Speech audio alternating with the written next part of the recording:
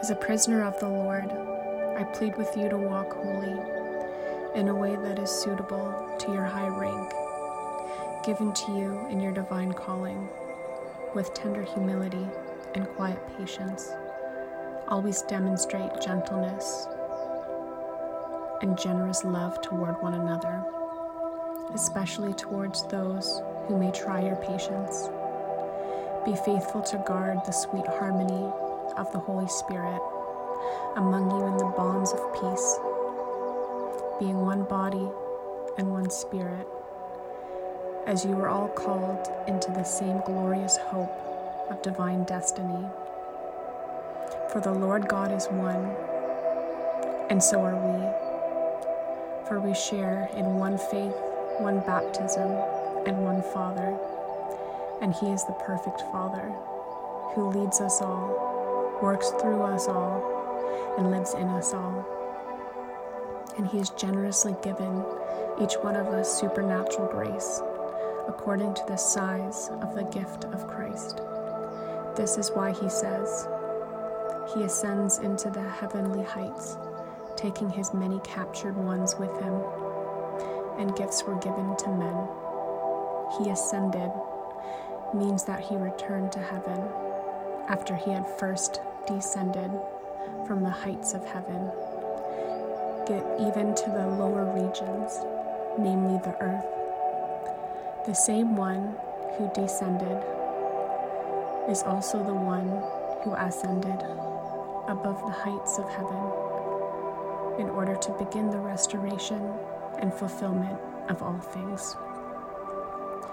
And He has appointed some with grace to be apostles, and some with grace to be prophets, and some with grace to be evangelists, and some with grace to be pastors, and some with grace to be teachers.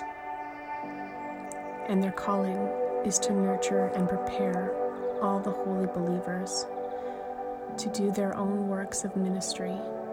And as they do this, they will enlarge and build up the body of Christ.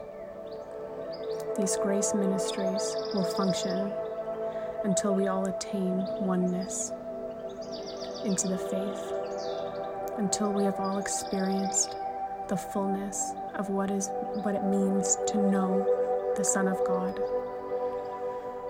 And finally, we become one into a perfect man with the full dimensions of spiritual maturity and fully developed into the abundance of Christ. And then our immaturity will end.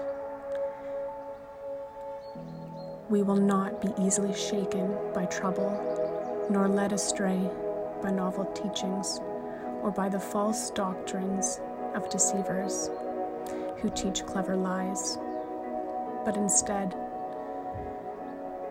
we will remain strong and always sincere in our love as we express the truth. All our direction and ministries will flow from Christ and lead us deeper into Him, the anointed head of His body, the church. For His body has been formed in His image and is closely joined together and constantly connected as one. And every member has been given divine gifts to contribute to the growth of all. And as these gifts operate effectively throughout the whole body, we are built up and made perfect in love. So with the wisdom given to me from the Lord, I say, you should not live like the unbelievers around you who walk in their empty delusions. Their corrupted logic has been clouded because their hearts are so far from God. Their blinded understanding and deep-seated moral darkness keeps them from the true knowledge of God. Because of spiritual apathy, they surrender their lives to lewdness, impurity, and sexual obsession. But this is not the way of life that Christ has unfolded within you. If you have really experienced the Anointed One and heard his truth, it will be seen in your life. For we know that the ultimate reality is embodied in Jesus, and he has taught you to let go of the lifestyle of the ancient man, the old self-life, which was corrupted by sinful and deceitful desires that spring from delusions. Now it's time to be made new by every revelation that's been given to you, and to be transformed as you embrace the glorious Christ within as your new life and live in union with him. For God has recreated you all over again in his perfect righteousness, and you now belong to him in the realm of true holiness. So discard every form of dishonesty and lying, so that you will be known as one who always speaks the truth. For we all belong to one another. But don't let the passion of your emotions lead you to sin. Don't let anger control you or be fueled by rage, not even for a day. Don't give the slanderous accuser, the devil, an opportunity to manipulate you. If any one of you has stolen from someone else, never do it again. Instead, and be industrious, earning an honest living, and then you'll have enough to bless those in need.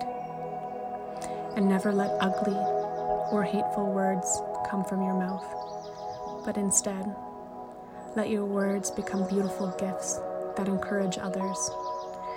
Do this by speaking words of grace to help them.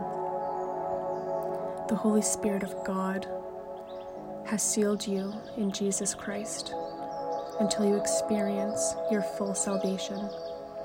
So never grieve the Spirit of God or take for granted his holy influence in your life. Lay aside bitter words, temper tantrums, revenge, profanity, and insults, but instead be kind and affectionate toward one another. Has God graciously forgiven you? Then graciously forgive one another in the depth of Christ's love.